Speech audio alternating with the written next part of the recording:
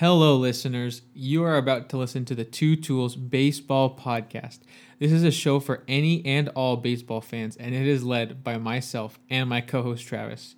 I am what you would call a stats nerd, and my buddy Travis was a total stud on his D3 college team. Our goal is to try to show you how we view the game of baseball, and maybe we'll share a few laughs along the way. So grab a drink, kick back, and join us on this wonderful ride through the 2021 MLB season. Enjoy. What's going on, everybody? Welcome back to the Two Tools Baseball Podcast, Episode 8. Coming at you here Sunday, May 16th on a little bit of a drizzly, cold afternoon at 3:15. Me and Alex just currently, finished watching some of the early morning games, and now, of course, we're in the middle of watching some of the afternoon games before we get to the game later tonight, which is between the San Diego Padres and the St. Louis Cardinals. Yep. So far, how's your day going so far, Alex? Not too bad. Like you said, kind of a lazy Sunday, but doing some podcast prep. We actually got a nice little setup going, Travis. We have some professional mic stands in here for the first time. We got some new filters on our mics. Hopefully you guys can notice some bit of the quality upgrades. So it might sound a little bit better from here on moving out because of all the setup we got now. So yeah, we're trying to keep getting better for you guys every week. So Yep. And coming out for this week, pretty exciting and busy week in baseball. I know we have some pretty kind of shocking more news as we go into our Pujols saga this season, and what's going on in his world. So we'll talk a little bit about that. We'll talk a little bit about how the Yankees are starting to click, and everyone's doing their job right now with the Yanks, and also want to talk about some upcoming trade deadline possibilities, targets, players, and where we think they could be going. But we'll kick it over with you, Alex, and start off with the Yankees, and right now how they are just showing dominance as we go into late May. Yeah, obviously the Yankees were a preseason pick to win the AL, the entire American League, the pennant, for a lot of people. Kind of the clear favorite, you would almost think. You look at the performance the last couple years. You always know what you're gonna get from Garrett Cole. Judge, kind of a perennial MVP guy when he's healthy. And this year, we all thought no different. But their start was ice cold. It was not good. A lot of cause for concern in the first few weeks of their season. Not really what you'd expect. And then recently, they really have kind of turned on the Jets. They went from like a 500 team to they're still not like dominating their division by any means. It's still the Red Sox, and I believe up by quite a few games. Red Sox, and then Toronto is right behind them. I think a game and a half back, and then Yankees are right on Toronto. So yeah, by no means are the Yankees like taking over their division, but just the way they're looking as of late, obviously super impressive. I guess I want to highlight Garrett Cole first. Cole currently with a 1.37 ERA, which is just I guess almost the expectation for him because he's just that guy. He's I think universally agreed upon as the second best pitcher in baseball behind Jacob deGrom. And honestly, with deGrom being injured right now, it's sort of, Cole is in the spot for taking that throne, essentially, if deGrom were to falter here. There's no question about that. Cole, so far, the last couple of weeks, has put together some really great strikeout performances, some really impressive, kind of control, kind of limiting walks. Right now, he's leading the MLB in strikeouts per walk. He's at 26 strikeouts for every walk he's given up. That's just a crazy ratio. We're currently looking at 78 strikeouts for him, which is 78 this early in the year. Like, who knows where he's going to end up on pace for. And he's only given up 3 walks. So that's just a crazy sort of, mind-bending spot that he's at. Travis, what do you think about the Yankees right now? Yeah, and going back on Garrett Cole, looking at kind of the, teams he's actually been facing so far in the month of May. He faced the 2 teams that represented the ALCS last year, the Astros, May 6th, and then May 12th, just a couple of days ago, through against Tampa Bay Rays. And both games, just perfection almost. I mean, 7 innings against the Houston Astros, 8 innings against the Rays. Both those starts combined, only 2 earned runs. So, I mean, against those offenses that are very, very good in the AL, just the norm of what we're seeing with Garrett Cole right now. Like you said, he is obviously the number 2 best pitcher in the game right now. Him and deGrom are pretty far away from, I would say, the rest of the pack. Yeah, I'll add a couple things to, I guess, his recent resume. I'm gonna rewind back to April 18th. It was Yankees versus Rays game. Cole got the start. He went 6.1 innings, 10 strikeouts, no walks. 10 strikeouts, no walks. Super good. Next outing, 11 strikeouts, no walks. That was against Cleveland at Cleveland for 7 innings. The next outing, we're looking at April 30th now, against Detroit. That's 6 innings pitched, 12 strikeouts, no walks. The following outing is against Houston, only 4 Ks and 0 walks allowed still. That's set for 7 innings. And then just his last outing was an 8-inning outing for 12 strikeouts, 0 walks. So his last 5 starts, Travis, we're looking at 0 walks. And those strikeout numbers, like I said, 10, 11, 12, 4, and then 12 again. He's just being so dominant. And in that stretch, he went from a 1.82 ERA down to a 1.37 ERA. Currently his lowest ERA after any start for the season. So he's only getting better and better every start, it seems. So much to like about what he's doing right now. He's not, they're not afraid to use him deep in games. He's thrown up to 111 pitches in one outing. Has reached over the 100 mark 3 different times so far. So Cole is just being Cole.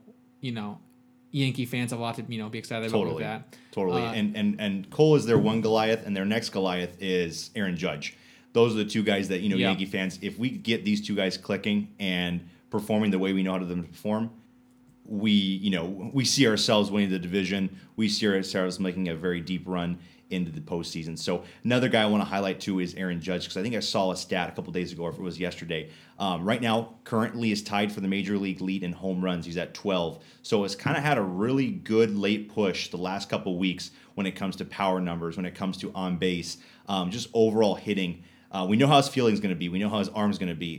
He's in the top 5% when it comes to fielding and his arm strength. So it's always going to be there. But the hitting was always one thing that was, you're going to get, you're going to get the Aaron Judge of 2017, where he was second MVP, first in Rookie of the Year, a Silver Slugger, or you're going to get one of those Aaron Judge years where he's batting, like 2020 was, of course, injured for part of the year, but 257 average and a below a 900. Below a 900 OPS on the season. So, which is still good, but not the superstar that we were used to from 2017.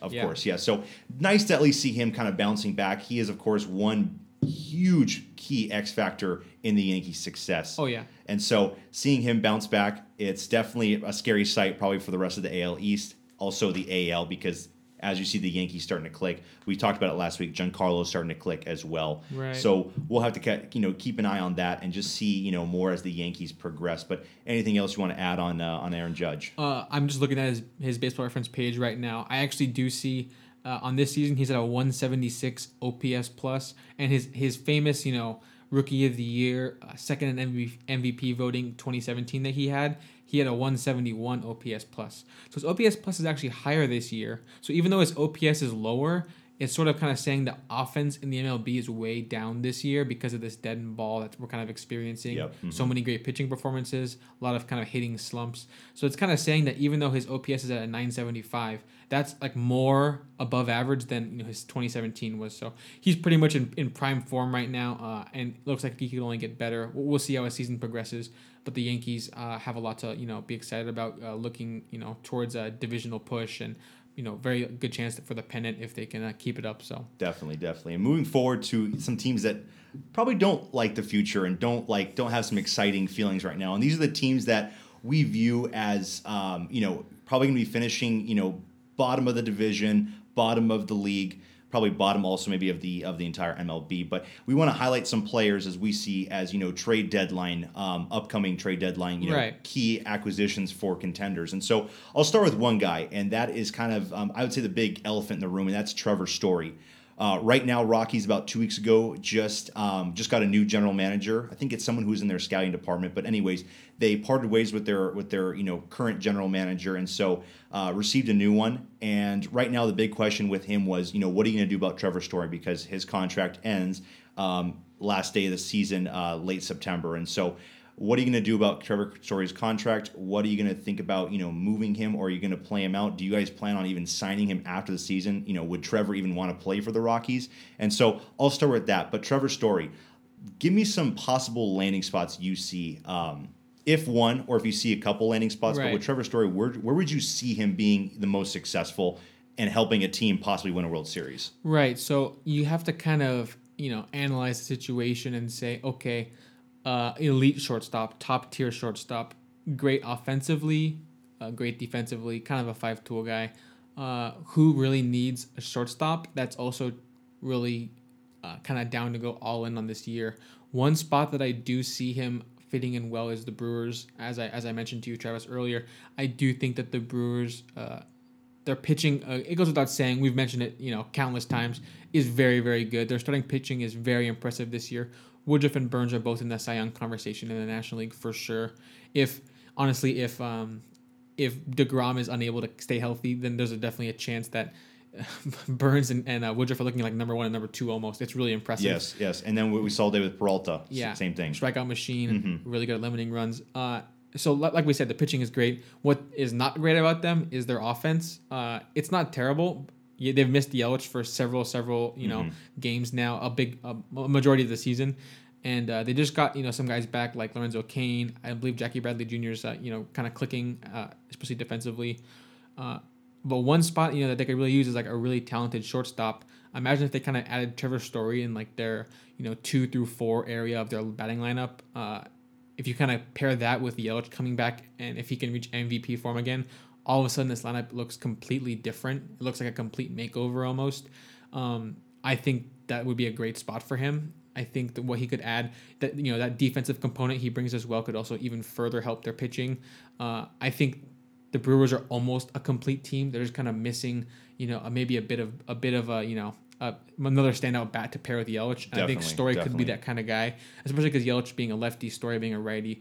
I could see them being really good back to back. Maybe second and third in either order. What do you think about that, Travis? No, you brought that up, and I was actually really shocked because that's a really good place for him because like you said, the Brewers are the pitching side. They have the bullpen. They have Devin Williams, they have Hader to close out games. They also have the starting pitching. In a 3-game series, you have 3 tremendously great starting pitchers this year. All you need is a little bit of offense. And honestly, I mean, can you imagine if Trevor Story comes to the Brewers and also you get Yelich back and he performs like he did in 19? I mean, you have kind of a all-around level of the team is looking great. The defense, you have Jackie Bradley Jr. playing tremendous left field. Lorenzo Cain's a great center fielder. Yeah, Wong as well at second base. You're right, exactly. Wong, and then of course you have Travis Shaw in the playing the corners as well. And so, the Brewers are a team just needing that last offensive, push and that kind of that one more nudge. piece. Yeah, I definitely see that too. And it'd be funny to see that because you'd see Colorado literally losing all their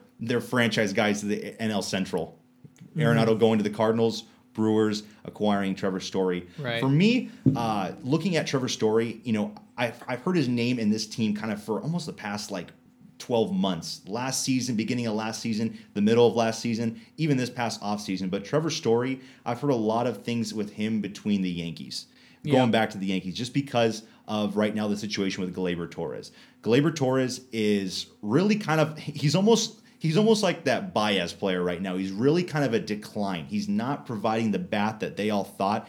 And then the defense for Gleyber is probably in the bottom 5% for defensive infielders. He is doing tremendously horrible at the shortstop position because he played second base a couple of years back, but they moved him to shortstop after Didi left New York. But replacing him, that would definitely, I think, be a crazy upgrade because now you're getting a guy that has a great glove, a great arm, great speed, and now you're also getting a guy that is one of the best offensive shortstops in the league. And so that would be kind of a crazy little signing because... For sure. And what's funny, too, is you would literally have the same Colorado middle infield, DJ LeMahieu, Trevor Story on the Yankees. Funny. And, of course, you got the pitching staff and Cole. How do you not win a playoff game when you have Cole on the mound and then you have that offense with Judge and Stanton in the outfield? It would be a very nice signing for the Yankees. And, of course, they got the prospects, I'm pretty sure, to send their way to Colorado. Also, Gleyber, I'm guessing, would be in that package. And Gleyber's a guy that's young, not really making a lot of money now on a minor league deal. But, I think Colorado would actually, love to have Gleyber on their team as well because they'll have him for more years. And, of course, they'll be paying him, pennies on the dollar. So that's, of course, one area I see for, Trevor Story as a possible landing spot. Yeah, good bringing that up. Looking at Gleyber, like you mentioned, his numbers sort of declining over time here. In his 2019 campaign, a 127 OPS plus, that's an 871 OPS. Overall, a very above average season, especially for like a middle infielder like he is. And then just last year, the slugging dropped off quite a bit. The slugging went from 535 down to 368, which is just really small for what we know he's capable of. He had 38 homers in 2019, and then only 3 homers in that short 60-game season last year. He only played 42 games. And then this year so far, through 33 games in 2021, down to an 82 OPS plus. So he's below average, which is just not what you would have seen coming based on his 2019, where he had 38 home runs, like we said. This season, only 1 homer so far, batting .234 average, 326 on base, and 298 slugging. That's so low. 298 for a guy who hit, 38 home runs just 2 years ago. Really surprising. Story, Travis, imagine Story batting like 3rd or 4th on this team, right in that mix with LeMahieu, Judge, and Stanton. Imagine him also taking some oppo shots into the right field at Yankee Stadium. Definitely, yeah. Because obviously Trevor Story and also Arenado, one of the things you kind of have to think about when analyzing them is they've been playing in Coors their whole career. Well, if you go to Yankee Stadium, you're at the second best place probably. Because exactly. The second most offensive park. So, that would be a good kind of assurance that he can kind of keep up that same run production that, he has been capable of in Colorado. So, it's funny you bring up the slugging percentage and, just kind of the percentage of numbers. I actually looking at that, I have not really seen quite many players where their slugging percentage is lower than their on base. It's kind of crazy to see that right now, that he literally has a slugging percentage that for most good players that should be a batting average. Yeah. The power has just dropped, and so bringing in Trevor Story, the power of course is going to keep rising, keep getting better. And of course he's also been talked to as kind of a landing spot next offseason. Will the Yankees try and get Trevor Story as a free agent? Well, if they bring him in mid-season and he can help them make a deep run to the playoffs, I'm 95% sure Story would probably want to stay with the Yankees because they're going to be able to pay him. And so Story would make a great fit in New York. And also, but of course, getting him, sooner than in the offseason, you could also send Gleyber and a couple other, packages to Colorado and, get Trevor Story that way. And so totally agree. That's, of course, the first person I want to talk about. The next person, of course, I know we've been highlighting him actually for the last couple weeks, if not month, but Kris Bryant for the Chicago Cubs, having kind of a great, crazy breakout year. I mean, he was kind of, after 2016, his MVP season, he really slowed down, and people he kind of dropped off the radar. Everyone was, of course, looking at that season. Cubs win the World Series. He gets the MVP. This guy's going to be carrying the Cubs for the next decade. Really dropped off, and you see kind of his numbers. In 2018, only 13 home runs. Of course, was injured. And then, of course, you look at some of the numbers in 2019, still 31 home runs. Of course, the average was dipping a little bit. Some of the other percentage stats were, of course, dipping. But this year, making a complete, total resurgence. So please start with that and give me kind of a place you could see him landing. Right. I think there are some different options, some interesting options for Kris Bryant to land. Currently, just to kind of highlight what he's doing right now, talking about a 661 slugging percentage. That is tops of the MLB. 661 slugging. That is, a super high number. A 1071 OPS and a 195 OPS plus. Those both lead the National League. So as a complete hitter, he's putting together a great season, walking a lot, absolutely mashing the ball with 10 home runs so far. And I think a place, that might have a third base hole that he could really fill well. A thought that comes to mind is the Braves.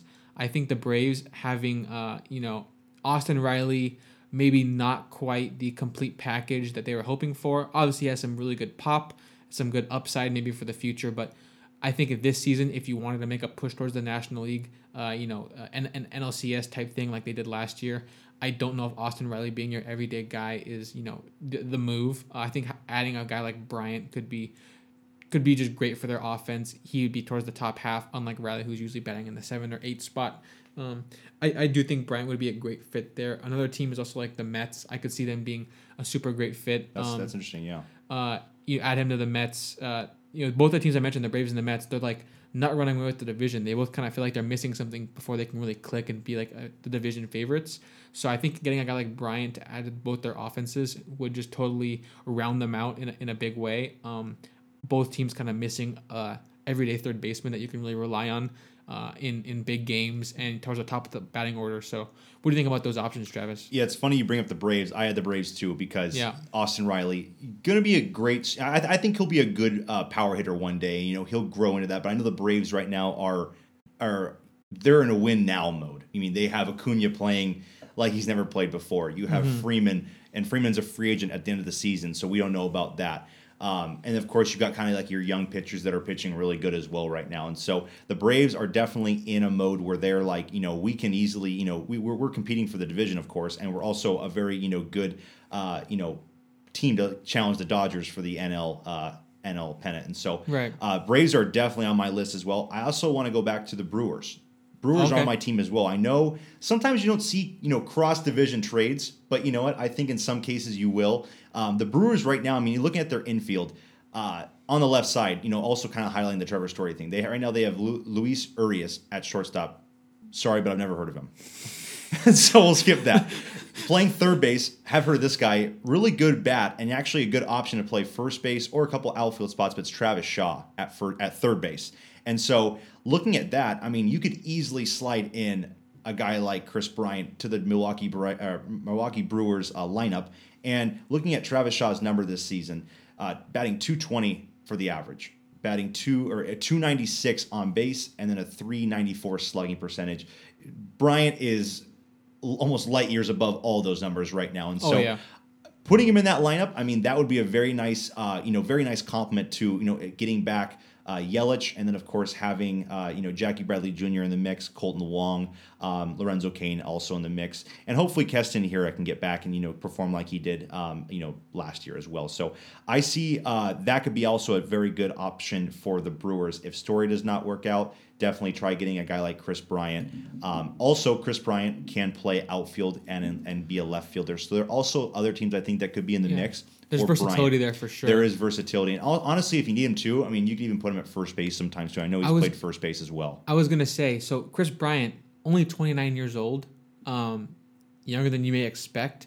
This guy, I could see, if he gets traded to a team that he thinks is like in a win now mode for the next five or so years, I could see him kind of doubling down and re-signing with them. And then you can look long term. A lot of these kind of third base types end up kind of switching to first base sometimes late in their career. So you could see like him almost replacing Freeman if he were to leave the Braves. And that's a good point. Yeah, you're right. Or on a team like the Brewers, they don't really have a first base staple for the next 5 years. Yeah. So you can almost look long term on some of these options and say, okay, well Bryant, he makes sense now. He can make sense for the future as well. So I guess we'll kind of see where the Cubs, if they're going to deal him, and if they do deal him, where he'll go. But I think all that so far is a lot of good options, and I think it could be exciting if a big team tries to make a splash. Definitely, I think when I was looking at it, I think he'll probably stay in the NL. I think most of the AL teams kind of have their left side, or they have their corner guys already picked out, and they already have already committed to them. So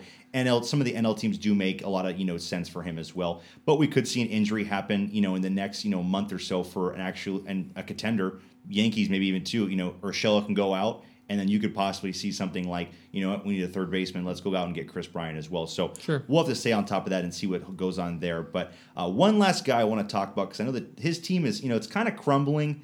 They're missing some pieces, but Max Scherzer right now having a tremendous start to the 2021 season. Oh, yeah. And so definitely want to see what's going to happen with him as well, because I know he's a free agent at the end of the year. I know his age is getting, up there. I think he's in the high 30s right now, almost 38 years of age. So he'll be a free agent at the end of the season. So the Nationals really could exercise this and see this as a good trade, because right now in the season has a 2.1 ERA, 3-2 record. Already, 8 games pitched, 51.1 innings pitched, and 68 strikeouts, and a great WHIP of .76 on the season right now. And looking back and looking also at the latest kind of games that he's been playing, teams.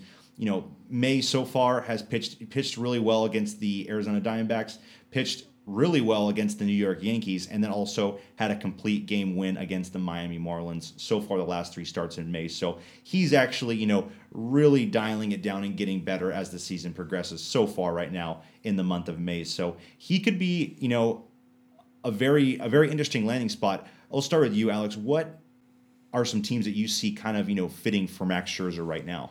Right. Yeah. He's in an interesting scenario. Like you mentioned, his age is getting up there. He is going to be 37 before the season ends, I believe. So that means next season he'll be 38 during the season when he'll be on the first year of a new contract. So he's in a scenario where I feel like if you did make a trade for him, it does feel like it'd be a 1-year rental. I don't see someone at his current age sort of being of the mindset of, oh yeah, this team traded for me, I got to stick with them. I think he's going to be more of a mindset in this offseason of like, okay, who's going to pay me and give me a couple years left to stay in the show because I know I still got some juice left. I want to keep going. I don't think it's going to be like, a big loyalty thing if he does get dealt. So that being said, you got to think about, okay, what team could use a starter? And this team also has to be kind of like this year could be the year. And there's a lot of options. I guess one team that kind of comes to mind is maybe like the Cardinals. I can see them trying to go for a pitcher. I think a lot of the kind of NL juggernauts, like the big teams who you could see in the NLCS, all of them already have kind of established rotations. You could almost see him going to an AL team, perhaps. He's getting his age is getting up there. I don't know if he wants to be batting on all his starts, but there are some teams who may want a pitcher, like maybe a team like the Angels or maybe the Red Sox want another pitcher, but. I don't know if those teams make that much sense. I think he's in a kind of unique spot, and I think he could be a great asset for a team that wants to win this year. But what do you think, Travis? What's like a landing spot you can see in your mind? Yeah, you bring up the Cardinals, and that's a good team that I didn't really think about. They have a lot of young starting pitchers. They could and that's one thing I want to highlight too. Every year to win the World Series, you almost need to go out and get a starting pitcher. You need to go out and get an ace. Scherzer's one of those guys, and so there's so many teams that of course could use Scherzer. For me, I wanted to highlight for me the AL West. I don't know why the AL West makes sense. For me, I think that you have the Oakland A's right now who are playing exceptional baseball. They won today. I think they're either tied or they're maybe a little bit behind the Red Sox for the best record in baseball. Looking at their pitching staff, I know they have Manaea, they have Bassett, but I think they can honestly use a guy like Scherzer. We saw in 2014 them go out and get John Lester. I think they got him from the Boston Red Sox. And it was kind of a big move because it was just like the Oakland A's are, making, big market moves. Like, what's going on here? And so I could see that possibly happening again and going out and getting another big dog for their starting rotation because I just feel like the A's this year, it's almost the fans there are probably like, we just cannot get past the ALDS or, if anything, the wild card round if we're playing in the wild card round. So I feel like they have kind of a push to maybe do something, get there, and actually be a relevant team in the playoffs. I also have the Houston Astros because they're not going to have Verlander this year. They're playing exceptionally well. They have one of the best offenses in the AL, if not MLB right now, with all those guys clicking. And then also, with getting Framber Valdez back, probably in the next couple weeks, if not month, pairing him with Scherzer, and then also you have Christian Javier and a couple other guys on the Houston Astros. I'm sorry, Zach Greinke as well. Of course. You can kind of almost do a kind of another reversion of that 2018 or 2019 rotation when it had Cole, Verlander, Greinke, but you can kind of get some exceptional starting pitching in there. And who knows? I mean, the Astros, they're an October team. And I could see them making a push that way and getting kind of a move like that. Of course, Angels, to me, being a fan, Angels, of course, make tons of sense. We need pitching. If Angels want to make a relevant run in the playoffs, they need another starting pitcher. I won't go into depth with that. They just would need a starting pitcher. Another team, and this is actually a surprise to me as well, Seattle Mariners. If they can kind of be sneaking around and kind of stay in the discussion of we're still a relevant American League team. We still have, faith that we can even make the playoffs this year. They are playing above 500 baseball right now. And so adding, some of the youth coming up, Jared Kelenic, who just came up a couple of days ago, kind of getting some of those younger guys up. It would be interesting if they go after a guy like Max Scherzer, maybe someone else, but a veteran pitcher who's actually been there and done that and actually use that kind of experience with that young pitching staff that the Seattle Mariners have.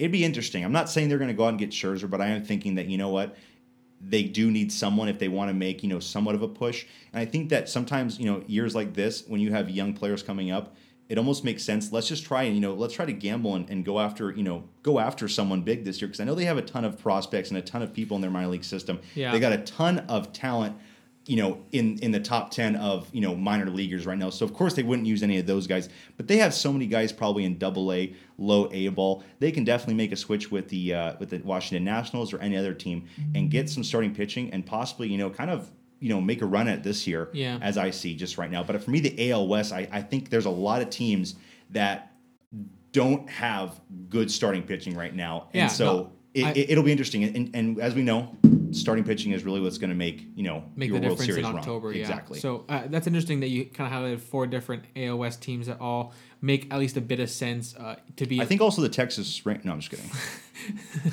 Totally kidding with that one. Maybe not quite. Division contenders. Maybe there, 2026, but yeah. The Mariners is interesting. They do have a couple bright spots in the rotation. Maybe nothing to write home about. It does feel like the Mariners are almost preparing to be super good in like 2-3 years. So many young talents, like you mentioned, guys like Evan White, J.P. Crawford. I believe Kyle Seager is going to be a free agent after the season, so that kind of frees up some money perhaps if they don't want to keep him around. And of course, you got guys like Kyle Lewis, like you said, Kelenic making his debut. Super impressive so far. We'll see how he continues this year. And then like Taylor Trammell, like there's so many options to, be great in the next decade. So I'm not really sure that they would go for like the big splash this year. But like you said, if they end up being relevant second half of the season, why not make that deadline move and try to, stay with it? Also, like you mentioned, the Astros, that could make a lot of sense. They traded for Greinke when they needed a third option. Mm-hmm. They traded for Verlander the year they won the World Series. So they have this kind of track record of saying, okay, this year, let's just see what we can do. We have the bats. We need a pitcher. Let's just try to win it. And they do that year in, year out. It seems like 2017, 2019. Why not 2021? Go for Scherzer. See if they can, make that big play. They do, and they do. And they're showing so far with even their bullpen. Presley right now looking so dominant. Right now, he's probably one of the best closers in the game right now. Yeah. Really strong start to 2021. So they're just a team that's not afraid to make that act and get a top line starting pitcher to kind of finish the season and take them into October. So definitely could see that move happening. But of course, a lot of pitchers could be on the move this trade deadline for sure.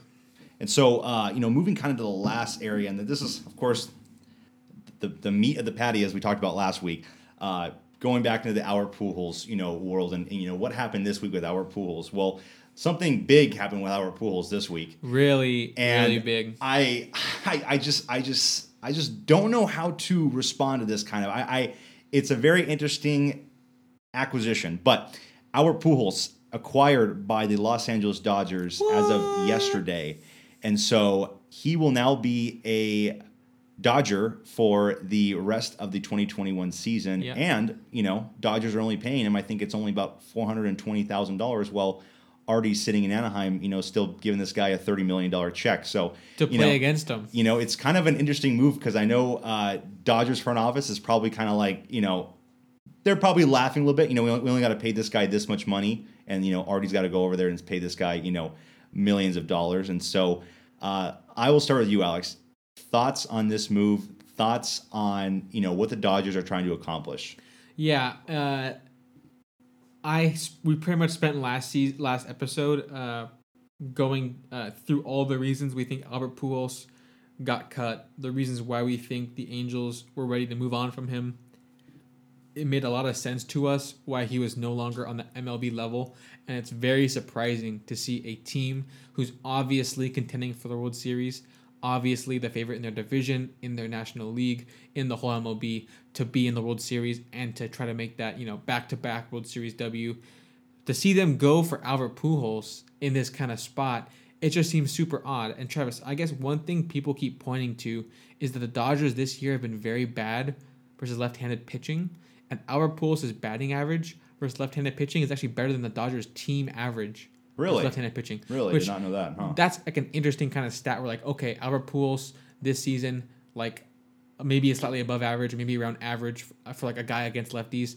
Dodgers have been below average against lefties as a team. So I kind of see... What's their grounded double play ratio on the team? I don't know, but it's about to go up. That's all I'll say. Just adding Pujols for that reason, to me, I'm not going to, there are people in the Dodgers organization that know more about the underlying stats than I do, but it just doesn't make a lot of sense to me because that Albert Pujols stat of like how he's doing versus lefties is obviously based on a very small sample size. You can look at his stats versus lefties or his stats in general for the last 5 years. Every year getting worse. Every year playing worse defense. There's no DH in the National League. So when they're going to actually use him at first base, I would hope for their sake never, because I can just see the Dodgers defense has always been a kind of a highlight of theirs, and he's only going to make it worse. He cannot make it better, and I am certain of that. Yeah, the one thing I can see them using, the one way I can see them kind of using Albert as like, I guess, a tool to try to succeed is in certain scenarios, maybe against a lefty reliever. There's like that 3-batter minimum, right? They put in a lefty reliever to face a lefty lower in the Dodgers batting order. Yep. Mm-hmm. Maybe you can see them putting in Albert Pujols to pinch hit there, and then you have a defensive sub come in after him. Yep. That could kind of make some sense in the right scenarios. Or the pitcher's up. Also, exactly, the whole concept of, no DH makes you raise an eyebrow, but then you remember, okay, pitchers are batting, relief pitchers need a pinch hitter. So Albert Pujols could be one of the guys in like an 8th inning close game.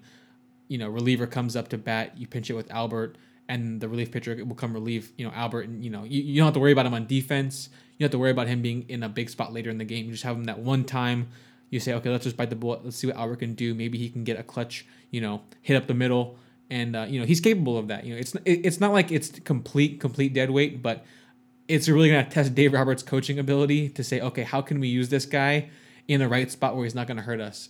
Definitely. And I will say, when they're coming into pinch hit, I just hope that there isn't a runner on first base. Right. Or there's not a runner on first and second base. So when Albert Pujols comes up to pinch hit, there better be runners on second and third, or second base or third base, with less than 2 outs, because you give that double play, grounded double play option, it's going to happen. And you're going to see it. It's a magnet. You're going to see it probably once or twice this season with him. For me, with the Angels, I mean, he kind of was the ultimate just rally killer. And so wasn't really, producing in that way. And it's funny because, I mean, I definitely thought that he had to stay in the AL. He had to stay in the AL where the DH was still available. The NL, I mean, the only team that made sense was the Cardinals, because I feel like every other team was, in the NL was kind of either, maybe didn't have a spot for him, or, was actually, really a contender. I mean, you look at some of the teams in every division. I mean, you can name 3 to 4 teams that are like, well, they're kind of still contending. Cincinnati Reds, they're still contending. And then even like look at the Cubs, the Brewers, and the Cardinals. The Cardinals, of course, were one team that everyone thought, can you go there to be, reunited and that kind of stuff. Yeah, retire with the team you started with makes some sense. What are you going to do? Take Goldschmidt's spot? I mean, not going to happen. Absolutely not. You're going to be the pinch hitter. And of course, when he left the Angels, it was clear he said he wanted to be an everyday starter. He did not want to have his role limited. But now you see him go to the Dodgers, where they're one of the best teams in baseball right now. They have one of the best rosters, best lineups, where everyone clicks. Everyone is doing their job. If that's sacking someone over, if that is hitting the ball to the right side, advancing the runners, or hitting sac flies, or in a lot of cases hitting home runs or gappers. It's going to be interesting to see, and especially now after yesterday's news of Corey Seager, the brother. Corey Seager fracturing his hand during that bat in last night's game. He will be probably out for possibly about 4 to 6 weeks, I want to say. So probably going to have to slide maybe Lux over to the shortstop's position. Muncy could have the choice of moving from first base to second base, And then you might have an option to, play Pujols a little bit. Maybe if there's a left-handed pitcher starting that day, you say, okay. Or you might say, we're going to let Muncy sit this one out. We're going to put Chris Taylor at second base, and we're going to have, Pujols play first base. Pollock can play the outfield. I know Dave Roberts likes to keep a lot of righties when it's a lefty pitcher, obviously, because that is traditionally going to do better. So it'll be interesting now to see that kind of done. But of course, I'd rather have Muncy's bat in the lineup. Yeah, 10 out of 10 games. Muncy versus a lefty. You say, okay, lefty, it's probably worse. But just compared to Albert, like Muncy's going to walk more. Muncy's going to hit more home runs in that scenario. He's going to run on the line. He's going to play better defense. That's the case in point right there. The defense won't be close. Yeah. Yeah. And at one point I wanted to bring up, because, ever since his departure with the Angels, which last, I think it was May 5th was the first game that the Angels kind of, that was Albert's last game, Cinco de Mayo. Pretty much number 5 out for the Angels. So ever since that last game, I want to highlight one player on the Angels, and that's Jared Walsh. We've been highlighting him all year. We've been talking, raving how good he's been. I have some numbers here. Ever since Pujols' departure, because I remember when he departed, everyone was thinking, how could you do this? You have a Hall of Fame, legend. He's not that bad. What are you guys doing? All that stuff. I want to give you some numbers by what Jared Walsh has done since May 5th for the Angels. Ever since May 5th, he has, and this is in 10 games, so this is 10 games that he's played in, he's batted .351 with a .439 on base and a .541 slugging. That leads to about a .980 OPS so far in the last 10 games. Elite, yeah. Already putting up, those are Pujols numbers back in 2011-10. Yeah. Ever since then, he's had 3 runs, 3 extra base hits, 8 RBIs, 4 walks, and 13 hits. Looking at Albert Pujols this whole season, the whole season of 2021 with Albert Pujols, 24 games, 86 at-bats. Albert Pujols only had 5 extra base hits this season. In the last 10 games, Walsh has had 3 extra base hits. Yeah. This season, Albert Pujols has only had 12 RBIs in 24 games. The last 10 games, Walsh has had 8. Yeah. Look at walks. The last 24 games, the whole season of Albert Pujols, he had 3 walks. The last 10 games, Walsh has had 4 walks. The last 24 games, sorry, I'm going to keep this going. Yeah. The last 24 games, Albert Pujols had 17 hits on the season. The last 10 games, Walsh has had 13 hits. Right, so Walsh seems like he's right there. He's just dominating. Yeah. It made too much sense. He's a lefty bat. He's a young guy. He plays defense. He runs balls out. He actually plays with a chip on his shoulder. No disrespect to Pujols. I please don't want to have disrespect to him because this guy is a legend. This guy is going to be a Hall of Famer first ballot. But you had to let him go, and you just kind of look at that replacement. It makes so much difference in the lineup as we see right now. But leaving that out of the Angels, going back to the Dodgers, it'll be interesting. That's all I got to say. It'll be interesting to see how it goes. I think some teams were thinking maybe Pujols could be that mentor. He'll have that veteran knowledge. He'll have that knowledge about how to win multiple World Series, how to come through in big moments in the postseason. But the Dodgers have already all done that. Bellinger, Mookie, Muncy, Justin Turner. They've played in multiple World Series. It's not like they're missing that mentor role. They've all been there for each other in course. Those big wins, those big losses. It's like whenever the Dodgers have like a big postseason loss, like let down. It's not like they're missing like a mentor. They just won it last year, so it's not like they're missing like this kind of sage like piece in the clubhouse. Yeah. Andrew Friedman, super well respected, super just an incredible team builder, has made this Dodgers kind of juggernaut team this last 5 years or so. I'm not gonna question him. I'm not gonna say I know more than him because you know what. But we do. No, I'm just kidding. Right. A guy like Friedman, I trust him more than I trust just about anyone to build a great team. Mm-hmm. So I'm not gonna say he doesn't know what he's doing. Maybe he can prove us wrong. Maybe Friedman sees something we don't see. Is gonna tell Dave Roberts to use him in a certain way that Angels never did. But hey, the shortstop position's open, and Albert's ready for it. That would certainly be a sight to behold. But we know that's not gonna go that far.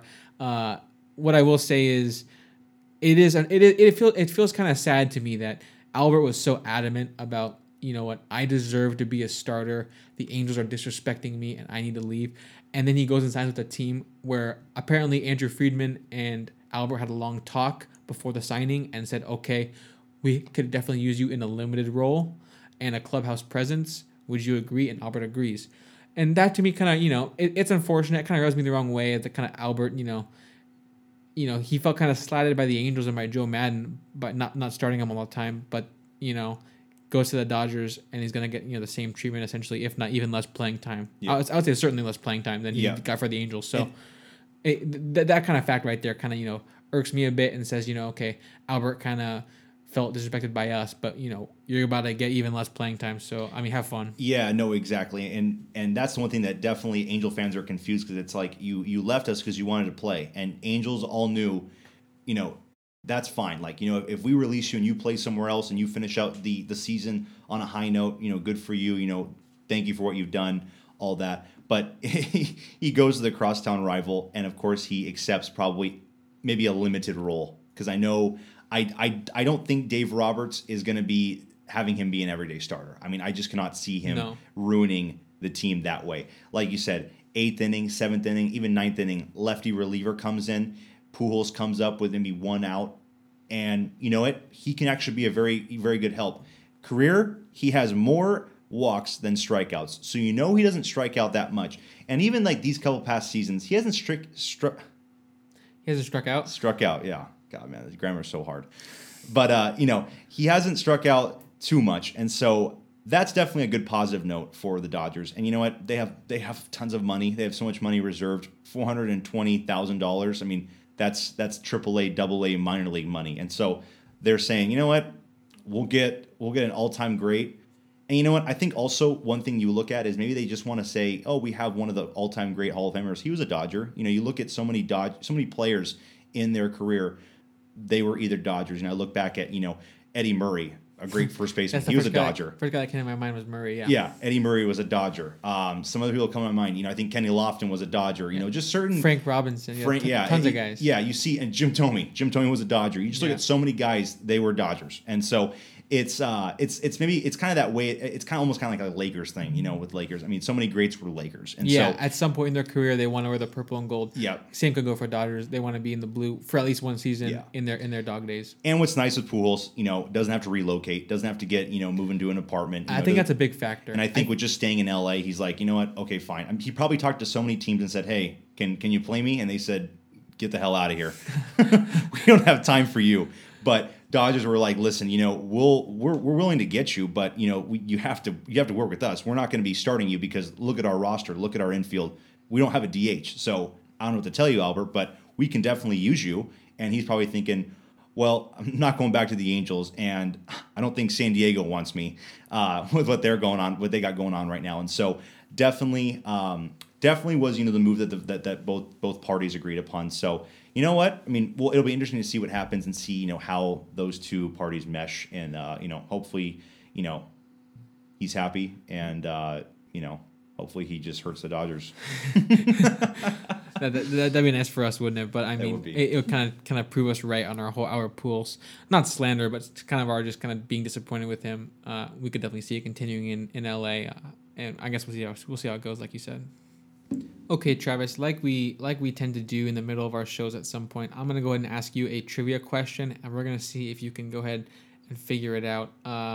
We'll give you your time. We'll kind of let you talk through it, but this is as of 2 hours ago. I believe it's still correct, but these kind of leaderboards are changing, day in, day out. So as of 2 hours ago, it was a 4-man tie for the MLB lead in home runs at 12. Aaron Judge was one of the 12. Shohei Ohtani, who homered today against Boston. The GOAT. Big 9th inning W. Super stoked for Shohei. We'll talk about that in a little bit in the show. Absolutely. And then Ronald Acuna, who, was the first man to be at 12, I do believe. Yep. Electric start to his season. Those are the 3 big name guys with currently sitting at 12 home runs. There is a 4th, Travis. I'm going to let you try to figure out who that might be. I know you know who's probably towards the top of the list, but I'm going to let you try to figure out who that other guy sharing the current MLB lead in home runs is. Talk us through it. Yeah, I mean, of course, my first of course, guess is going to be JD Martinez, just because I think I've seen him at 11. I think he's definitely at 11. I don't know if he's at his 12th, but he's definitely up there. Byron Buxton too. He of course was almost like Mr. April. I think he was tied with home runs in April for all of April for all MLB hitters. So he's definitely up there. But I know there's one other guy, and this is actually pretty funny because this is just based on my MLB The Show knowledge because of how much I play that game. You know the live updates. I know the live updates, and this guy actually got a pretty good increase on his live update.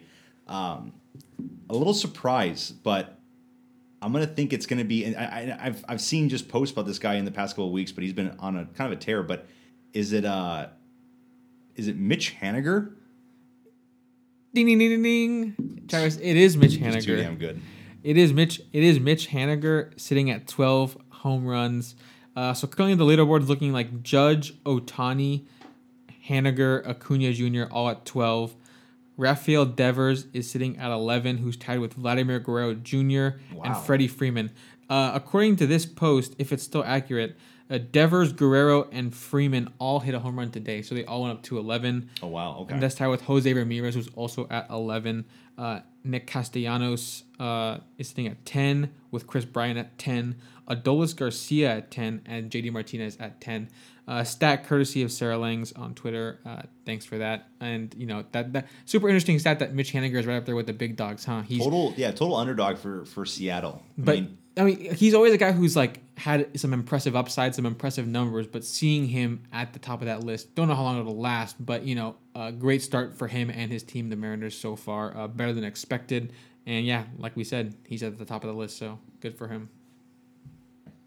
All right, Alex, and then kind of the next section I want to get into, and we do this, every, probably bi-weekly, and kind of talk about, our updates on the power rankings, our top 10 so far, in the middle of May, at least right now. I think we went through it beginning of May, and now we want to kind of go through, of course, there are going to be updates, and there's going to be new teams, some teams dropping off, but I'll start with you for power rankings. Give me your, 1 through 5. As we kind of kick it to the middle of May. Sure, yeah. Today being May 16th, Sunday afternoon. A lot of the games have been completed, but not all of them quite yet. I am going to go through my top 5. First off, number 1 team for me right now, maybe be a bit of a surprise, but I'm gonna go with the Chicago White Sox as my number 1 team. Currently, just impressed with what they're doing. They're at the top of their division, and I do think that a lot to be impressed with by the White Sox. In my opinion, I have them at the top spot. Number 2, going down my list, I have the San Diego Padres, and that might be another surprise. Who knows? I guess I'll see what you have when we get to you. But Padres are my second team.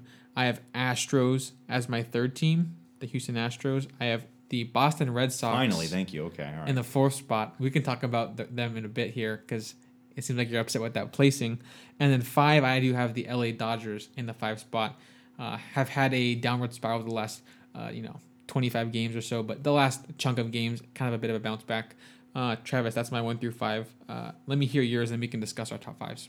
Yeah, so number 1, starting with the Bo Sox. Okay. So number 1, got them. Number 2, I have the Houston Astros. Number 3, I have the Chicago White Sox. Yeah. Number 4, stay in the AL, have the Oakland A's. So my 1 through 4, all American League. Okay. Number 5, for me right now, the most powerful team in the NL is the San Diego Padres. Okay, so we have very similar teams in our top 5. I think our only disagreement was A's and Dodgers. I had Dodgers, you had A's, but the other 4 are the same, different order. So I had the Red Sox at the 4 spot. You have the Red Sox Numero uno. In the 1 spot. So I guess that's something we can dive into first here. I guess I'll kind of make my case as to why I don't have them as high as you. So I'm going to look at kind of some of their recent series. Currently just beat up on the Angels for a few games here. Actually, just a few games, just a couple of games. Actually did end up blowing the save today against, Mike Trout, a clutch 2-out single, Shohei Ohtani, a clutch 2-run home run to make the score 5-4, going up to 6-5 Angels' favor. that alone sort of swung that series away from being a sweep. Recently, also Boston lost some games to Oakland, and then they also beat up on Baltimore about last week. So I kind of look at the recent strength of schedule, and I guess I'm just not super impressed. Beat up on the Angels, like we said, lost some games to Oakland, and then beat up on Baltimore. I guess, and then played Detroit the series before that. So I just kind of look at their recent series, and no series kind of tells me, oh, they just destroyed that really good team. I don't really see that from them. And ever since their amazing start to the season, I believe they're currently in the realm of 16 and 14 of their last 30 or so games. I guess I'm just not super. I'm not buying Red Sox right now. I guess I'm kind of selling. I just think that they're going to be in the playoff hunt. I don't think that they're dominating their division. I would say so. Why are you high on them? What do you have them at number one for? That's an interesting point. For me, of course, I think that I know it's you can definitely overlook this, but best record in MLB right now. I mean, I think that's very obvious. 7-3 in the last 10 games. Currently was on a 3-game winning streak. Today, of course, that got snapped. Hitting just dominated, I feel like, the Angels series right now. I mean, hitting, of course, is one of their main strengths right now and why they're beating teams. Of course, played the Baltimore Orioles and, of course, just beat them and, only lost 1 out of 4 to the Baltimore.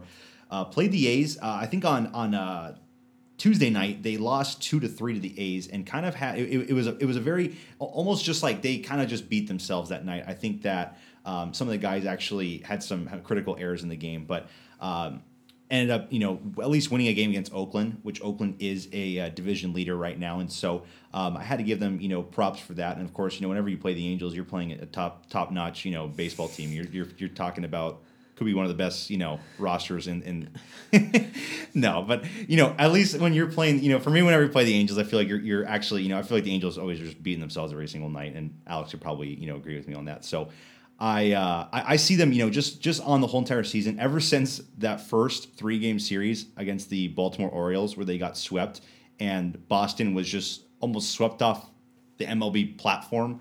They have just made a resurgence, and they have just been so dominant, and their offense has been so special to watch.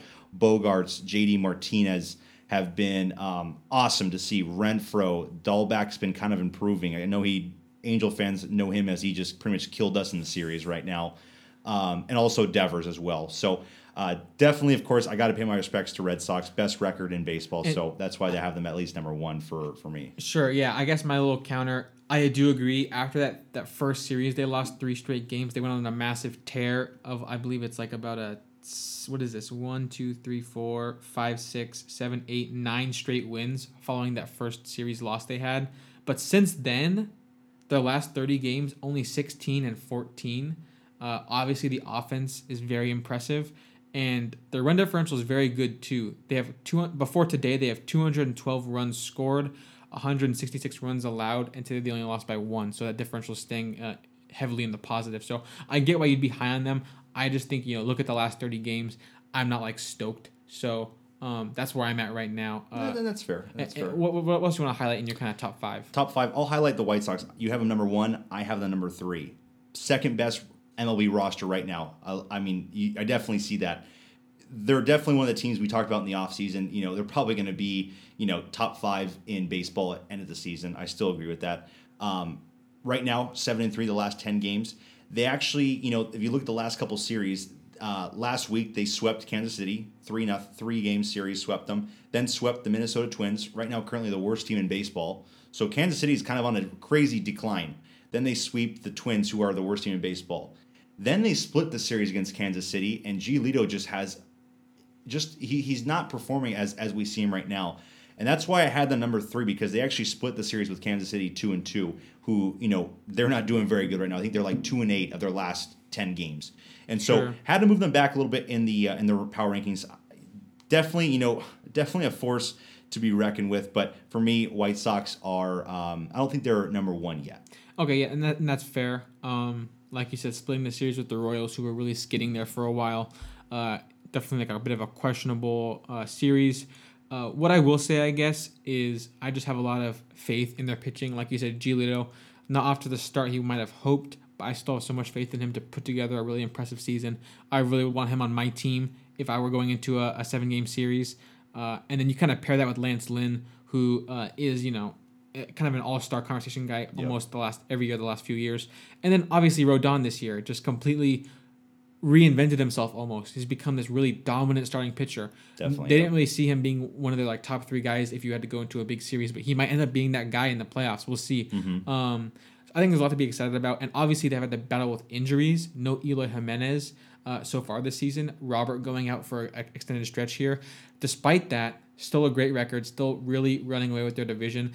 Travis, I don't really buy in the Indians being like a huge threat in the division. I could see a serious runaway train here with the White Sox just running away with the division. With the Twins out of the mix, and they're going to be playing the Twins, the Royals, and the Tigers. The Tigers so much. I could see them just really racking up an impressive.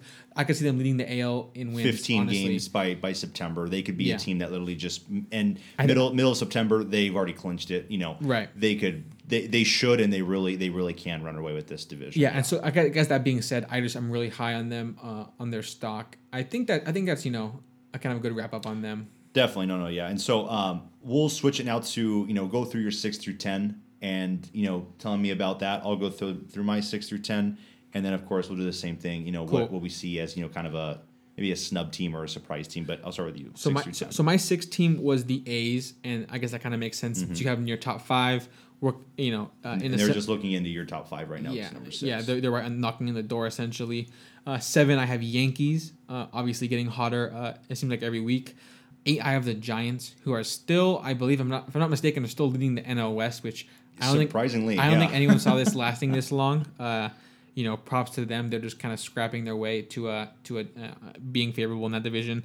And then 9, I'm gonna go with the Blue Jays. Actually, impressed with what they're doing right now. And 10, I'm gonna go with the Phillies. My lone NL East team. Travis, what about your 6 through 10? So 6 through 10, starting off at number 6 with the Dodgers. Definitely, they're going to be top 5 end of the year. I guarantee that. Just having a little bit of a kind of a rough couple 10 games. I know they are 5-5 the last 10 games. They of course, I think if I'm looking at the scores right now, they should have won today. Oh, they're actually losing the Marlins right now in the top of the 9th. But anyways, they are winners of the last 4. So 4 straight wins. Yeah. Looking at the last couple series, lost 2 or 3 to the Angels. Then they go home and they sweep the Seattle Mariners. Not a really big surprise. They should probably do that to the Seattle Mariners. And then right now, currently, they won the series against the Miami Marlins, but are losing right now in the 9th to the Marlins. And so have them, of course, going to have them at number 6 just because... a little bit of a struggle, but of course they're starting to show signs of moving back up in the standings. Number 7, I have the San Francisco Giants. So 5, 6, 7, I stick in the NL West. So the Giants are my number 7 team right now. I got to give them respect just because it's middle of May and they're still first place in the West, which is just kind of like, huh? No one saw it coming. No one saw it coming at all. And so Giants number 7, number 8, St. Louis Cardinals. Right. Number 9, then I go to the New York Yankees. And so have them at number 9 spot. Number 10, I'm staying in New York. I'm going with the Mets for the number 10 spot right now. Okay. In the power rankings for right now. But looking at your list, I heard Phillies. Take me through that. Take me through that pick. Sure. Same way with you having the Mets in there. I felt like I needed to highlight one of these two.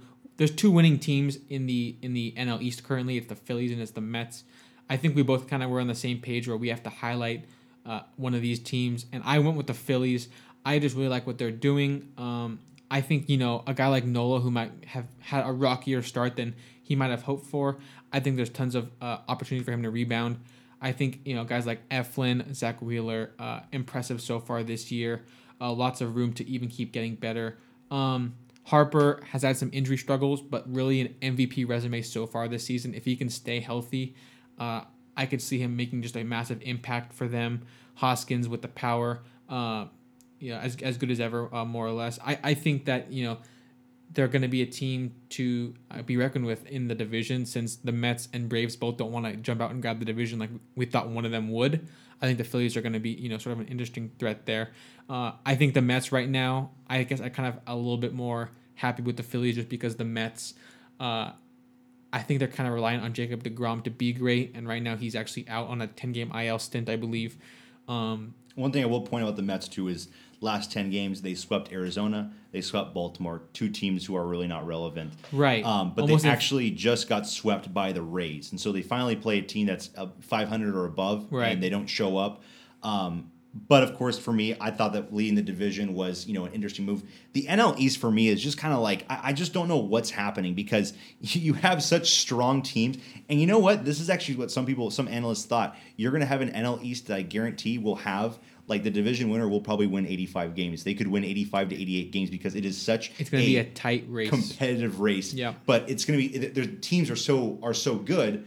But it's so competitive right now, yeah. And so I looking at their kind of recent schedule, I like the fact that for the Phillies they did sweep the Milwaukee Brewers, if I'm not mistaken, last week, and then when they recently played Atlanta, they did favorably as well. I just think that there's something to be excited about with them. Do I see them in the playoff picture? Not necessarily, but I do think a 10 spot right now. That's just where I got them. No problem. I guess another thing we have different, which. Might be a little questionable is I don't have the Cardinals in my top 10. I was going to bring that up. Yep. I wasn't trying to make a statement by any means. I just am not super impressed by their current strength of schedule, their recent games they've played. Just an absolute destruction that they experienced at the hands of the Padres recently, losing 13-3. Lost back-to-back versus the Padres. Play them again tonight, Sunday Night Baseball. I think they really need to win that to gain some confidence against them, I'd say. Because that almost you could see as like a wild card game. Like a Padres versus Cardinals. For sure. Super probable. We saw it last year. And if that were to happen, I think they want to win this game tonight to kind of prove that we're not going to get swept by this team that we might end up seeing in October. They have played Milwaukee recently, who's kind of skidding, back down to 500. And they play the Rockies in the last week or so as well. And the Rockies are a team who I see. If you swept the Rockies, I don't really count those wins in your record practically. No, yeah, exactly. Obviously, you can't. They're still an MLB team and they're still MLB players. But the way that team is performing right now, if you kind of are inflating your win total by sweeping the Rockies, I don't put a lot of stock into it. And they also lost the series to the Mets a week or two ago. So I look at the Cardinals and I see their record and I say, okay, this team, they could win their division for sure. I just don't think I have them as a top 10 team in the league just based on the teams that they've beaten and lost to in the last couple weeks. Walk me through what you think about the Cardinals. Cardinals for me, winning the division series against winning against the division team in the Milwaukee Brewers, taking 2 of 3 from them. I thought that was very exceptional. The way that kind of the teams kind of gathering a lot of good wins lately here. Right now, I mean, I know we talk about record, but right now they are tied with the Padres for. It's funny, they're playing the Padres tonight, so the winner of that game will be second place in the National League tonight, and so I find that very very good for the Cardinals. I in some cases people would probably say the Cardinals are in the top 5, but of course looking at all aspects of the power rankings, I have them in my top 10, but not my top 5. But I think they have to be in the top 10 because they are one of the 3 teams right now in the NL. When we look at middle of May, already close to 30 games, 35 games played already in the season, and they're right there. Well, of course, we already saw them. Cardinals were going to be a team that we definitely thought would be there in the end, and so they're kind of proving right now that they could not necessarily run away with the division, but they are showing that they are flexing their muscles. Certainly a threat in the division. But yeah, I kind of had to include them. I think that they show a lot more strength right now than the Phillies. The Phillies are interesting because it's like they play good and then they also play poorly. It's just they're kind of just for me they're really unexpected what you're going to get. Cardinals, at least I think I know with the Cardinals, the offense is always going to be there with Goldschmidt, Arenado, Molina, and some of the other young guys. So I had to have them in my top 10. Yeah, that's pretty fair. I do see the Cardinals being sort of a consistent presence. That much makes a lot of sense to me. I like that point. I also want to kind of highlight the Blue Jays, who I had in my 9 spot, a team that I didn't expect to be on your top 10. I wouldn't expect them to be on most. I wouldn't expect them to be on most people's top 10. I like how they've been lately. Vladimir Guerrero Jr. is really proving to be an MVP caliber player if he can keep it up. He's been super impressive thus far. The power, the contact, the walking. And at first base, I see some pretty impressive stretches from him. He has some flexibility over there. Switching from third to first was definitely the move for him. I think third base, he was definitely a defensive liability. You can kind of hide him at first, and he has the flexibility to kind of make up for, maybe some lack of quickness. And I like what he's doing. Overall, like you said, like you mentioned earlier, Springer is a kind of guy who is almost MVP talk automatically. Year in, year out in the last few years. Currently injured. When he gets back, I can see them really making a push in the division, since right now they're currently sitting at third, I believe. Recently took a series over Atlanta. The Blue Jays did. They did recently lose a series to Houston, but then took a series against Oakland A's. So those are both teams that we have like in our top 6 or 7 in the whole MLB. And the Blue Jays are performing favorably against teams like those. So I just kind of like what I'm seeing. I think, there's a lot to be high on, I guess. I got them at 9. Travis, would you think they're like in your top 10 bubble? Were you even thinking about them? They were, exactly. And that's, at least you brought them up, because, of course, for me, they're probably number 11. They're right on the edge for making the top 10 for me. And so, it's definitely a team that fits there. The Mets, I thought I had to put, just because they have been clicking a little bit more than we thought, leading the NL East, which, very competitive, very strong division. And I think the leader of that division might always have to be, in the top 10, just because of how competitive it is. And so definitely Toronto is right there. And of course they're playing, exceptional baseball. I had to include as well, you'll see kind of throughout the year that they have had some series where they kind of just, maybe they're not focused, or maybe they're not just ready to play, but I feel like they come out and they lose to some, they play good against good teams, but then there are teams that they're expected to beat, and they either, split the series or they lose the series, maybe not come out, as motivated as they do. But I know a couple weeks ago they had a great series against the Oakland A's and beat them. And then, of course, I think it was this week they played the Phillies as well, and had a tremendous series against the Phillies. Right. So they're a team I could see being a huge, scary, I guess, opponent in a wild card game. No, a guy like Ryu being on the mound in a game like that, super, the last couple of seasons, an ERA just king, just absolutely just keeping that number low every start every week. And then the bats go without saying. Grichuk is putting together like one of his best years. He's been super impressive so far. Semien has been putting up good power numbers and stealing bases, and Vladdy Guerrero and Bo Bichette and Teoscar Hernandez. It's a big threat. And if they can keep Springer healthy, then the lineup just looks absolutely loaded. Totally forgot about that. Ryu on the mound in a wild card game. I think they could beat anybody for sure in the AL. To me, they're almost a lot deeper than some of those teams back in 2015 or 16 with Batista, Encarnacion, and Donaldson. Right. I feel like they're young right now, and they're deep for sure. Back those teams, they had older guys that were kind of on a limited 2 or 3 years, and this guy probably would have to get rid of. As we saw with the Blue Jays, it really only had like a 2 to 3 year prime. But I think now with the Blue Jays being young, they have a fully loaded lineup and roster ready to compete in this decade at least. And so it's good to see them moving forward. All right, Alex, and to kind of like round out the podcast like we do every week, we'll just talk a little bit about Angels Weekly, Angels how they've been playing the past week. I know we kind of want to forget this week, but today, this game the past afternoon was kind of a bright spot into summing up and ending our road game, or our road series against the Red Sox, and kind of our road trip that we've been doing for the past week against the Astros and now the Red Sox. But moving forward, we are looking to play 3 games this week against the Cleveland Indians. Good news is Shane Bieber pitched today, so he will not even be considered to be pitching in the next series. Sweet. So we won't have to face him.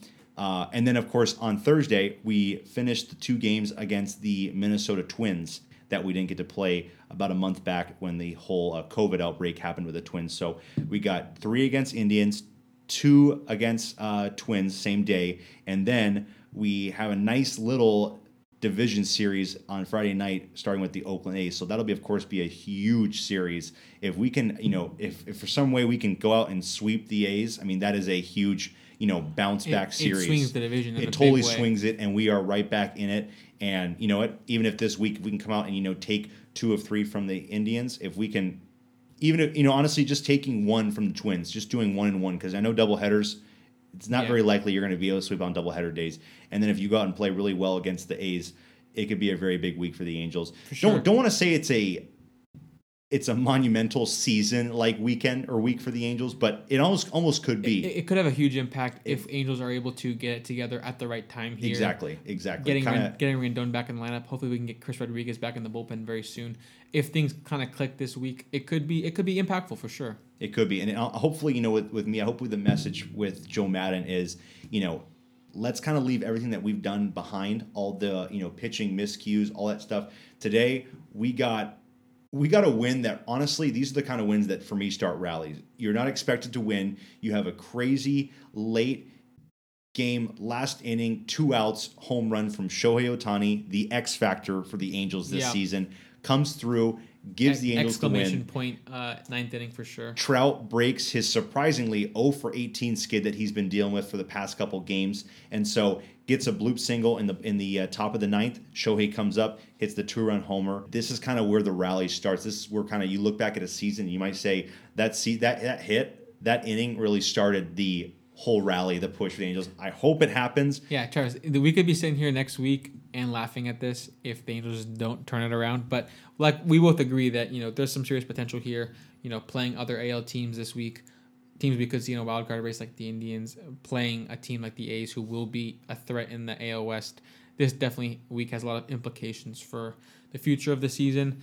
I guess, Travis, one topic that I really wanted to dive into, is the current the strategic approach that we're seeing from manager Joe Maddon. I think one thing that a lot of Angel fans have been upset about, and I even noticed the announcers for the Angels today kind of talking about it, that like some of the bullpen choices have been very questionable for Joe Maddon. I want to highlight something that we actually saw, I believe it was Friday night.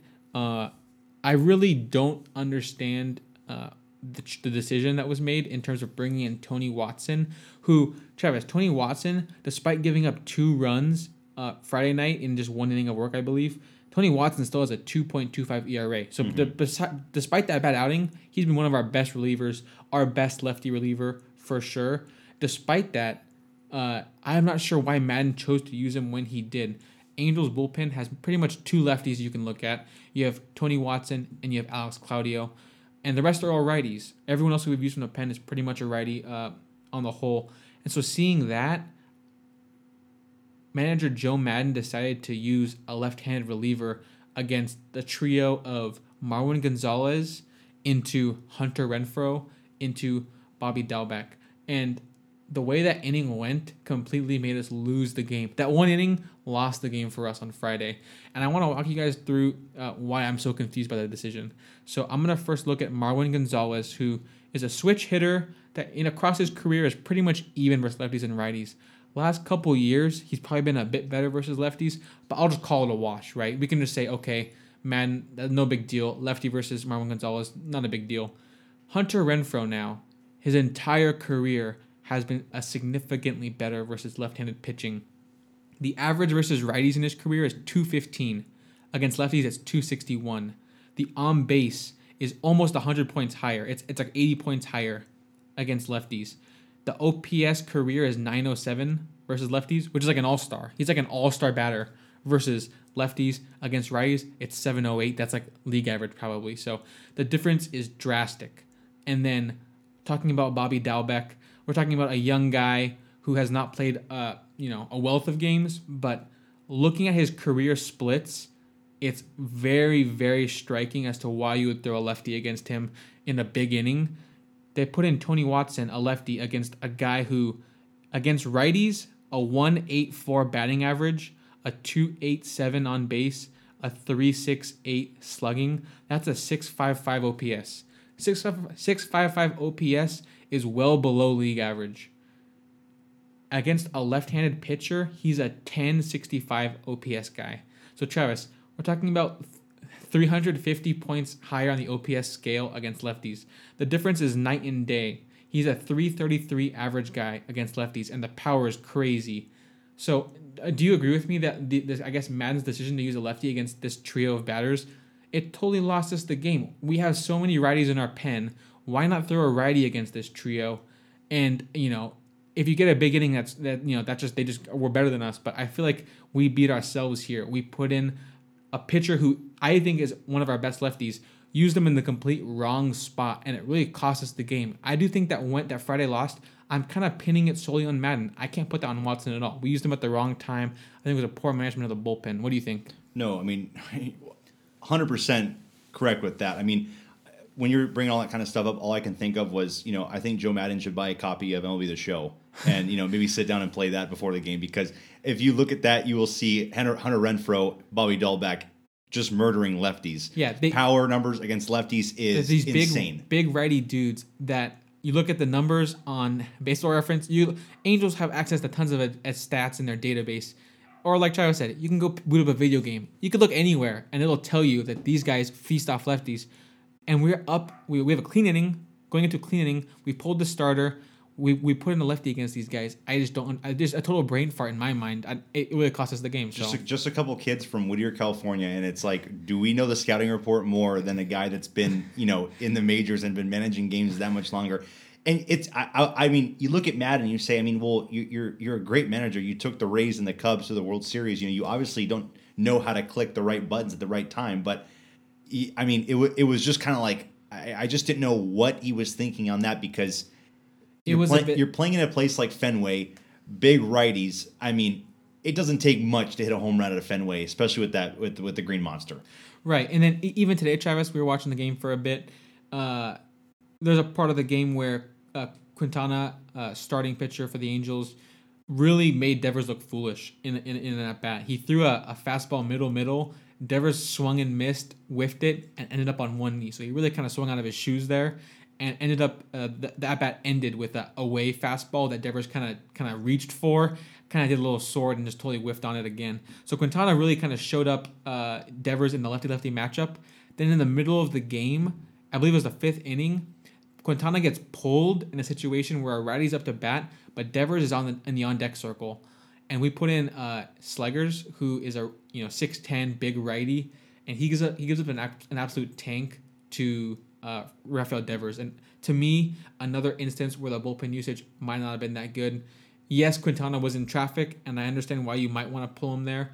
But when our bullpen has not really been locked down this series, I don't know why you go to it in the fifth inning. No, exactly. Especially because we know that, okay, this righty batter might do decently against Quintana, but we know Devers, who's on deck, just got fooled by him. I believe they said it was his first time facing Quintana was this game, so he doesn't have like the the download, I guess. He doesn't have Quintana locked down by any means in terms of knowing what he's gonna do. So I just kind of look at it as a lot of questionable decisions. There's obviously hope for improvement there by Madden. I am just a little bit concerned. I know that Madden was probably Artie Moreno's one of his top picks to be the manager going forward this decade. I do think that general manager Perry Manassian, we saw with the Albert Pujols deal, Perry Manassian is a guy who is going to try to get his vision. He's going to try to build this team the way he sees fit. And Artie, with the whole Pujols designated for assignment decision, it seems like Artie Moreno is ready to give Perry some control. So I really do wonder if the Angels can't switch this season around, just how much of the blame does Perry put on a guy like Joe Madden? Yeah. Travis, another thing that's been questionable is some of the batting orders we've seen the last 2 days. I respect trying something different. The last 6 days, they've some have been laughable. Some have been like, all right, like that's a good lineup. But I will say most of them have just been kind of like, I don't know what you just smoked before making this lineup. Yeah, it's very questionable. There was one day where it looked like a minor league lineup. It had Wednesday against the Astros. Yep. It had Shohei Ohtani leading off, and Jose Iglesias was also in the top half of the order. Yep. But seeing guys like Ward in the top four, seeing I think it was a Shohei, Ward, and then it was Walsh, and then Iglesias batting fourth. And then after it was Gonsolin, Jose Rojas, John Jay, maybe Juan Lagares. It was just kind of like a myriad of guys who are not. How do you expect to win with this lineup typical tonight starters? Yeah. Against the Houston Astros, right? And it's a scenario not where, the Pittsburgh Pirates, right. Not really a throwaway game. We're playing a team that's in our division, and I understand the concept of a rest game, and we had the off day the next day, so I just didn't really see the reason for it, especially with a guy like Rendon, who was on the injured list at that point. Right now, Travis, where I'm at with it, I respect trying something new in the last couple of days with Taylor Ward, a righty, was batting leadoff against a lefty starter. Today we had Jose Rojas leading off, a lefty against a righty starter. I do like he's using the platoon advantage. And Trout batting second, Ohtani batting third. It seemed to have worked because Trout got on for Ohtani. I am big on the Trout before Ohtani. I am big on the Trout 2-hole. Such a good walker. And then Ohtani not a good walker at all, so he could be the guy driving in Mike Trout. Great power bat. So I do like some of the changes. I will say that platooning he did in the first spot makes some sense. Something the Dodgers have been known to do, something the Rays have been known to do. Some good teams that make deep postseason runs are known to kind of use the correct bat in the favorable matchup. But Taylor Ward and Jose Rojas is not the same as Jock Peterson and whoever else the Dodgers are using to platoon not at all. AJ Pollock. So I think a long-term option to bat leadoff, they should go in a different direction. I'm okay with Fletcher batting ninth for now because he's clearly slumping. He's in a spot where he's having a career low walk rate, a career high strikeout rate. The average is low. I do think it'll continue to rise because, Travis, we watch the games. He's lining out to the infielders left and right. Yeah. He's hitting hard grounders left and right, right to guys. Yeah. I think he's had some bad luck in terms of balls in play. I expect to see some improvement. But either way, a defensive, just juggernaut, just an absolute beast. Second base has it locked down, can shift to shortstop and be well above average there. A really great defender. He needs to be playing all the time, every day. Yeah. And if he's the 9-hole guy, that's fine with me if we can figure out another leadoff option. I like having a guy who walks a lot in the leadoff spot, so I could see a guy like Rendon. I could see a guy like even Jared Walsh, as surprising as it might sound. Maybe not the traditional choices, but I do think that we need to find an option that's not Taylor Ward and Jose Rojas. I think you would agree with that. Yeah, definitely. What are your current thoughts on the Angels, Travis? What else is going on in the Angels world? Yeah, you pointed it out. What's apparent is the pitching staff, and what's apparent is the bullpen. I feel like it's been kind of that way for the past 3, how many years 4, has it been? 5, 6. It's been the problem, and so it's definitely a thing that I feel like we're always running into the same problem. I think the past week we've had a little bit of an offensive dry spell. Yeah, for sure. And so I think, of course, that'll get picked up again. That'll be good. Angels' offense is used to scoring 5 runs a game, but the only thing is the pitching staff is used to giving up 6 runs a game, so we'll lose the game that way. But it boils down to Madden making the right decisions when it comes to late innings and late situations like Friday night. You can't bring in Watson, a lefty, when you face Renfroe and Dahlbeck. It's just common sense almost, and especially if you're looking at the numbers, why would you do that? He's not Josh Hader, where that doesn't apply because Josh Hader is a freak and he'll strike out anyone. He's not your guy. Tony Austin's a tool for us. He's not our guy that's going to shut down any batter. Exactly. And then also, even playing against the Astros, we have a chance to win the series, and you kind of run out that lineup. Now I know guys need rest, but what was really concerning for me was that he rested Trout. I think he rested Upton, and he rested maybe Fletcher. Fletcher as well. He rested those guys, and then we go to Boston, and then an article comes out saying, Shohei's going to miss his next start because he's actually had a little bit of fatigue. He hasn't had rest. He hasn't actually sat a day this year. He has not missed a game played this season yet. And it's like, so you rested everyone but Shohei the day after he pitched on Wednesday against the Astros, and then you're saying, but he's going to miss his next start because we kind of need to rest him a little bit. It just didn't make any sense because I was just thinking, well, then why don't you rest him on Wednesday and just go complete AAA lineup mode, Yeah. It's like... He was the only traditional starter out there with... I didn't understand that. It was just kind of like, first off, why are we giving up series? It's concerning, but you know what? Season's, of course, still young. We still have a lot of games to play. We're not even, I think, a quarter of the season way in yet. I think we're still got some time, but you just got to fix some things. Some guys got to get better, and I think some of the decisions got to be better, of course, as well. And hopefully we can see that happen in the next couple of weeks. Hopefully by end of May, we're a completely different ball club, and we kind of get those struggles. The struggles are done early in the season than in late in the season. Look back in 2019, Nationals were doing like this and possibly worse, and so they came back to have a crazy second half. Win the World Series that year. So we'll see what happens. Yeah, like you said, season is young, still lots of time.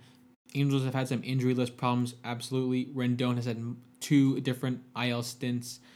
Max Stassi has had 2 different IL stints as well that have really hurt the Angels. I kind of want to stay there for a minute, Travis. We both are fans of Stassi. We think he is not only a great defensive catcher, he's well known for his framing being very elite. That's something that Travis, we both agree, raises the floor and the ceiling No, exactly. of a starting rotation. When your rotation is like the Angels, where you kind of hope the Angels can be like a top half, top 15 rotation in the league. If that's the case, our bats can carry the rest, right? But if Stassi was batting 100 and was just awful at hitting, but he was a Pudge Rodriguez behind the plate, I am more than fine with that. Right. Catcher, I just care about your defense. If he is raising the production of the pitching, then that completely helps us. The value there is unspeakable. It does so much for the team's success. But recently, we both have been very concerned and questioning of, I guess, Kurt Suzuki and how he's currently playing. With Stassi out, Suzuki being that catcher one has really just not been successful for us at all. Currently a 64 OPS plus with the bat, a 193 batting average, 299 on base, 281 slugging. All those numbers, below average.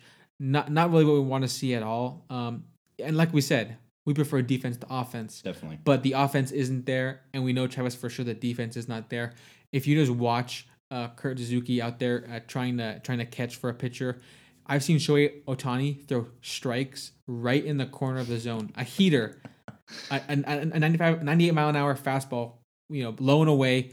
I'll see Suzuki catch it, and the glove drags away from the zone, and the count, instead of being 1-2, is now 2-1 in a big inning where there's men on base. Like, that one pitch could have changed so much. You got to frame that. You got to at least hold your gloves still. So stuff like that, I think a lot of the small things really kind of tell me that Suzuki is sort of a problem right now. There's maybe some hope for some correction, but I hope that the Angels kind of look inward and kind of say, how can we improve this? He currently has actually a negative 0.6 WAR this season, Suzuki. The season's still young. Mm-hmm. Negative 0.6 already. He's like on a trend to be like, -1, -2 WAR almost. He's on our Pujols trend right now. That's not good, Travis. And if our catcher is putting up that, that hurts us in more ways than one. It hurts our lineup. It hurts our pitching staff. It hurts our defense as a whole. What do you think about that catching conversation? No, yeah, you're completely right with that. And Stassi, I think, is a great catcher, and I think that he is a great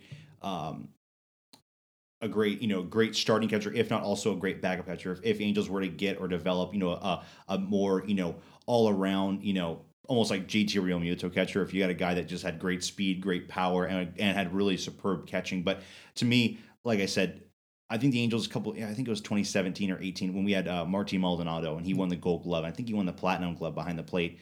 It just was so reassuring having a total, defensive, minded catcher behind the plate, because that's just like you said, it's only gonna affect and help the pitching staff, and that's what the Angels truly need. You need a battery mate that can actually go out there, help the pitchers with certain decisions, and actually, like you said, frame pitches. If there's pitches on the corners, we need those.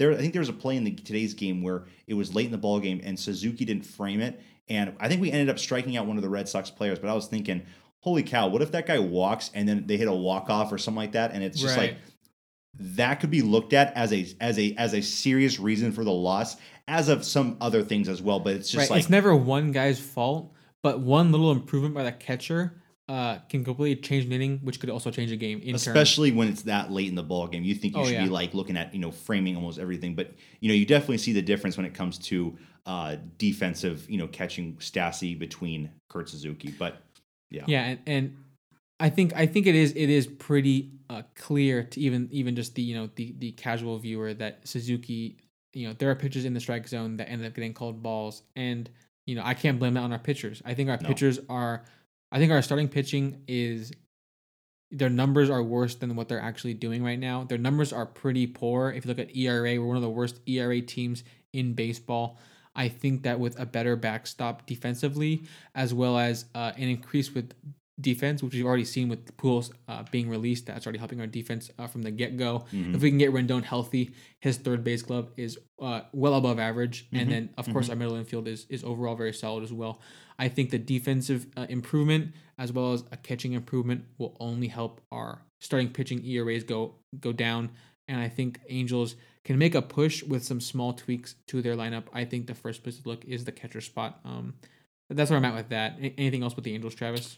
No, nothing too much else. I mean, like I said earlier when we were talking about them, it just that this week can be a big step in making or breaking our season. So I think that at least putting everything else behind, we're still we're still in contention. The season's not done. This is of course a big week for us, and of course this weekend playing the Oakland A's, it's going to be a huge step into the direction we want to take. So Right, Travis. One thing I'll let you touch up on as we wrap it up here on the Angels.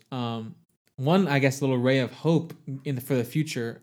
Travis, what are Joe Adell and Brandon Marsh doing in AAA right now? Why don't you talk about that a little bit? tearing it up. I Yeah. mean, AAA season, minor league season, I think it started about a week and a half ago, if not 2 weeks ago. But it's great to see that back on schedule because last year, of course, it was just totally fully canceled. So, Which probably hurt a lot of young guys' yeah, development. I mean, player development was just shut down. I know guys like Mackenzie Gore for the Padres. I mean, he was looked at to come up last season, probably midway through in July or August, middle of the season after the All-Star break. Didn't get a shot. I think he maybe pitched a little bit relief, but I'm not quite sure. Then this season, of course, he's still working his way through AAA, and some guys, they already could have had MLB roster jobs right now, but they're still fighting their way up to get to the spot. Same thing with Rauschman of the Orioles, Yep. still having to stay in the minors. Wander Franco for the Tampa Bay Rays still having to kind of make his way through the minors. These guys should be up already. They should have a whole year of AAA under their belt right now. They don't have that. And same thing with Marsh and Adell. Adell came up way too quickly, just did not provide to be a good player for the Angels last year. And so, having him and Marsh, I feel like those two guys are brothers and they're going to be great, culture, organization guys. Having them kind of right now, absolutely just tearing it up, having fun, loving playing with each other right now in AAA. It's exciting. I mean, looking at that corner outfield spot, those are two corner outfield spots for the Angels right now that will be needed to be filled in the next year. And having those two young guys paired with the best player in baseball, one of the best center fielders of all time, that's just going to be, a crazy Trio, mentor yeah, to right. look at. Yeah, that trio out there that we could see in the next year or two of Trout in center and then Adell and Marsh manning the corners. Adell and Marsh, you got a lefty and you got a righty who are both hitting great in AAA. Both are supposed to be above average fielders. If we see them kind of continue that into the big leagues, I think the sky's the limit. They've been impressive so far. I did see, I believe it was Brandon Marsh's first AAA game this year. He went, I think, was it like 2 for 4? He got on base like 4 times, hit a home run, Triple. I think he almost had a cycle as opening his first night, and then he hit a triple when Adell drove him in on a home run. And Adell's power has been so far unbelievable right now. Travis, I'll give you credit on something. You've been saying that Adell needs to remove the leg kick from his swing, and what did he do? I'm glad you brought that up because I want to bring that up too, but I know most people won't believe me. But I've been saying that for probably the last year, if not, since his struggles of last season. Looking at most minor leaguers, looking at most players, you definitely do see kind of an evolution, a transition through their career in batting stances, especially when they're young and then their first kind of breakout seasons. You do see things that get changed.